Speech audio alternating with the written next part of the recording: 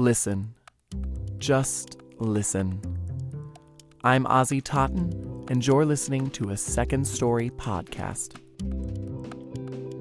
Second Story is a hybrid performance series, a collaboration among writers, performers, musicians, and others to create good stories and good times.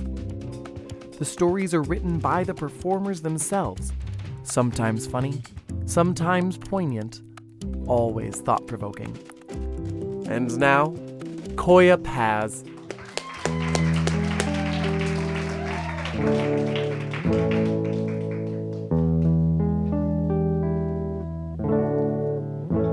In the 9th grade, to get to my high school, I rode a school bus for almost 2 hours each way, from Langley Park, Maryland to Suitland, Maryland, suburbs on exact opposite sides of DC.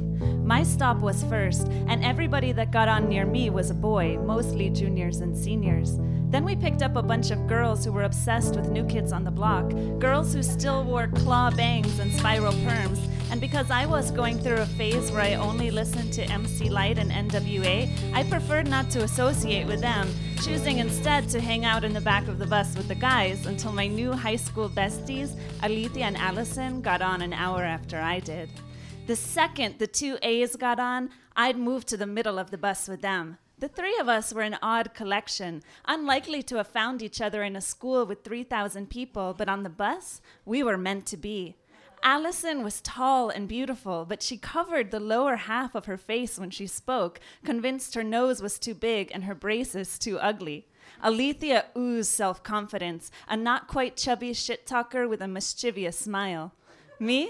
I was still wearing the clothes my grandmother bought for me every summer, coordinating knits and plaid jumpers.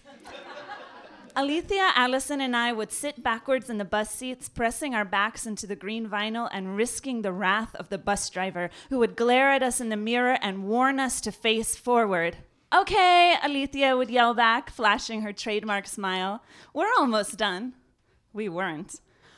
Mornings were our time to plot how to pass each other notes during the school day, folded squares of paper full of information that couldn't wait until the bus ride home. "Okay," Alethea would say, "Allison will leave one in her desk during math and you'll grab it. I'll pass you in the hallways by the blue locker and trade off. Don't be late." You know, high-level strategizing, but it was important because we all had classes with each other's crushes and we needed to keep track of whether or not they were talking to other girls. In retrospect, I'm not sure why I was so invested in this spy game, because it would not in a million years have occurred to me to actually talk to a guy I liked. Talking might lead to kissing, and kissing might lead to French kissing, and French kissing was basically letting somebody spit in your mouth. This amused the guys in the back of the bus to no end. "You've never kissed anybody," Jose would say, peering at me over a pair of mirrored sunglasses he always wore, rain or shine.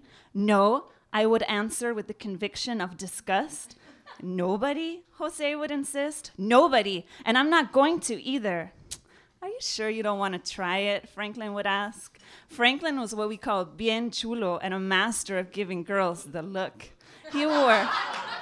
He wore tight A-frame t-shirts and was always licking his bottom lip suggestively. I was naive, but not entirely stupid. "You are so disgusting," I would tell him, and change seats, genuinely indignant. We all parted ways when we got to school, and I'd head off to biology, where we sat in neat rows and looked at slide after slide of cells and plant stems. Unlike most of the students at my visual and performing arts high school, I didn't mind bio. It posited a rational order to the universe, something I desperately needed because my family was full of wild leftist radicals, always quick to a cause. My mother, in particular, was the worst. Dark-haired and ferocious, she would get a glint in her eye whenever she suspected even a hint of a fight. "Oh, really?" she'd say, crossing her arms. "We'll see about that." We would see about all kinds of things. My mom charging across the yard to yell at a neighbor, or storming into a local business that was refusing to let day laborers hang out in their parking lot. She often got her way through sheer persistence and an unwillingness to be bothered by the fact that people winced when they saw her coming. Good, she'd say when I accused her of being embarrassing. Better than the alternative, right? No. I imagined myself to be a polite moderate in polite agreement, an excellent guest at a dinner party. This strategy worked for most occasions. When Alethea and Allison argued over who had a crush on Jonathan first, I nodded in ambivalent agreement with both of them, even though I knew exactly who had claimed him first. Allison. When the boys in the back of the bus argued over which was the better basketball team, the Bullets or the Bulls, I feigned ignorance, even though everyone knew this wasn't even a question. When my mother made me wear a black armband on Columbus Day to protest the genocide of Native peoples, I accepted it with enthusiasm and quietly slipped it off when she was out of sight. But when my bio teacher announced that we were going to dissect a fetal pig, I found that my wish to be pleasant clashed horribly with my absolute conviction that I would never, ever, ever dissect an animal. You see, I had recently become a vegetarian.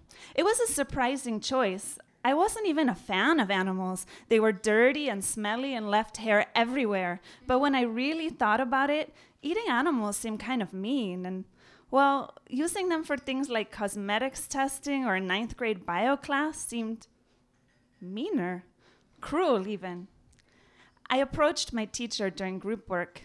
"Teacher," I asked, "can I talk to you?" I was too scared to look her in the eyes, so I mostly looked down, scuffing my feet against the floor while I nervously explained to my teacher that I hoped she could give me another assignment. I didn't expect them to cancel the dissection, but maybe I might discreetly be offered another option, a research paper or diagram perhaps. It's just that, you know, pigs are animals, and animals, well, you know. I trailed off, waiting for her answer. It was a resounding no. "But teacher," I tried to say, "I don't believe in animal testing." My teacher was unmoved. "If you don't want to dissect a pig, fine, but you'll fail this section." The not quite nerd in me panicked, my stomach churning and my heart beating really fast. I took a shaky breath and suddenly whatever radical DNA I'd inherited from my mother flared into existence. I looked up from the floor. "Well," I said, "we'll see about that." "I am not going to dissect a pig," I told her, "and I am not going to fail the section." That afternoon, I rode the bus home still fuming. "You all right, Coco?" asked Franklin. "No, my teacher wants me to dissect a pig." "Ew," said the New Kids on the Block girls. "What, do you think it's gross?" said Jose. "What, is it worse than kissing?" I punched him. Not a real punch, the "you asshole" kind on the arm, and next thing I know, we were screaming and wrestling, everyone laughing and going crazy. Our bus driver shouted at us to keep it down and sit in our seats, shaking his stringy gray hair in fury, but nobody really listened. Our school day was long, 8 periods plus 2 extra for arts, plus our 2-hour bus ride each way, and by the ride home, we were always riled up. The morning ride was sleepy and contained, but the after-school ride, that was a free-for-all. I told my mom about the fetal pig, and she was confused. "That's the best part of a biology class," she assured me. "You'll dig it." "But Mom," I told her, "I don't believe in it." She rolled her eyes. "This again?" My mom was not a fan of vegetarians. "Being a vegetarian is racist," she once told me, throwing a roast chicken into the garden to make her point. I persisted. "Yes," I said, "this again." I looked at her, trying to find the words to explain how much it mattered to me to not have to do this, but mostly trying not to cry. "Don't cry," she sighed. "Organize." My mother didn't care one bit about animal rights, but she cared about my rights. She had one word for my teacher and the principal and the school board: lawsuit. My teacher announced they were postponing the dissection for a few weeks while they figured stuff out. "Why?" asked the class, furious. Turns out, not dissecting a fetal pig was not a popular position. The class exploded. Bio class was stalled while the school teacher tried to gauge whether my mom was serious about the lawsuit. She was. My teacher, a devilish woman, passed the time by moving our desks out of rows into a large circle where everybody could glare at me at the same time. There was nowhere to hide. We spent days processing my position and why it was totally hypocritical, totally stupid, and totally dumb. "You're wearing leather shoes," one girl said. "They're pleather," I answered, which was the wrong answer because pleather is never cool. "You have a leather coat. I've seen it," another student said. "I've had it for years. What do you want me to do? Just throw it away?" "Animals can't even feel, dumbass," responded one particularly misguided boy. These sessions were horrible. Sometimes they made me cry. Sometimes they made me yell back. Once, I even told a girl that I hoped someday someone ate her cat so she'd know how a cow felt. But they never made me cave. I owed it to the pigs, and I owed it to myself. In the hallway, Alethea passed me a note. It was folded into a tight triangle and cautioned in looping pink ink, "Everyone is talking about you." "I know," I scrawled back, leaving my response under my desk in math class. "At least they know you're alive," came Allison's response, written in giant bubble letters for our fourth period pass-off. "Oh, great," I wrote, slipping the same paper back to Alethea in drama class. Communication was slower in those days, but word spread. People I didn't even know were giving me dirty looks, and the boys on the back of the bus seemed totally confused about how to relate to the situation. "Why are you causing so much trouble, Coco?" asked Jose. "Dang," said Franklin, "my girl turned out to be feisty." They consoled me by carrying me up and down the aisles of the bus while I shrieked for them to stop it. The bus driver was furious, but who cared about him? A few days later, after yet another session of trying to reason with animal haters, Alethea passed me a note, this time in purple. "Bad news. I heard we're in trouble." "Oh no," I wrote back, wondering what she had to do with my worries. "No," chimed in Allison, "the bus driver is mad." "He's always mad," I assured her. "Really mad," wrote Alethea. As usual, it took all day to get the full story, but at the end of our last class, instead of getting on the bus, we were all herded into the principal's office. I thought the pig was my big problem, but things were about to get way worse. Our bus driver was tired of warning us, and the last straw was yesterday when one of us had been written up for making out with boys in the back of the bus. "It was probably that girl Madeline," Alethea and I whispered to each other. She seemed like the type. But we were wrong. It turns out the person who'd been making out with boys in the back of the bus was me. I freaked out. "I would never do that," I yelled at the principal. "Kissing is disgusting." "She really thinks that, yo," Franklin told the principal. But he didn't believe us for a second. If my mother had gone to bat over the fetal pig, she really went all out over the school bus incident. "You're accusing my daughter of what?" My mother leaned in, and I recognized the glint in her eyes. "Boys?" she asked. "Plural?" "Oh, I don't think so."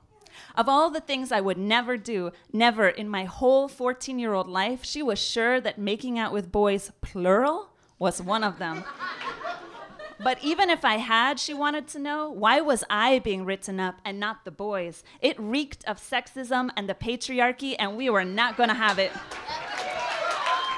She helped me organize student petitions demanding the charges be dropped and the bus driver reassigned, while she phone-treed the parents.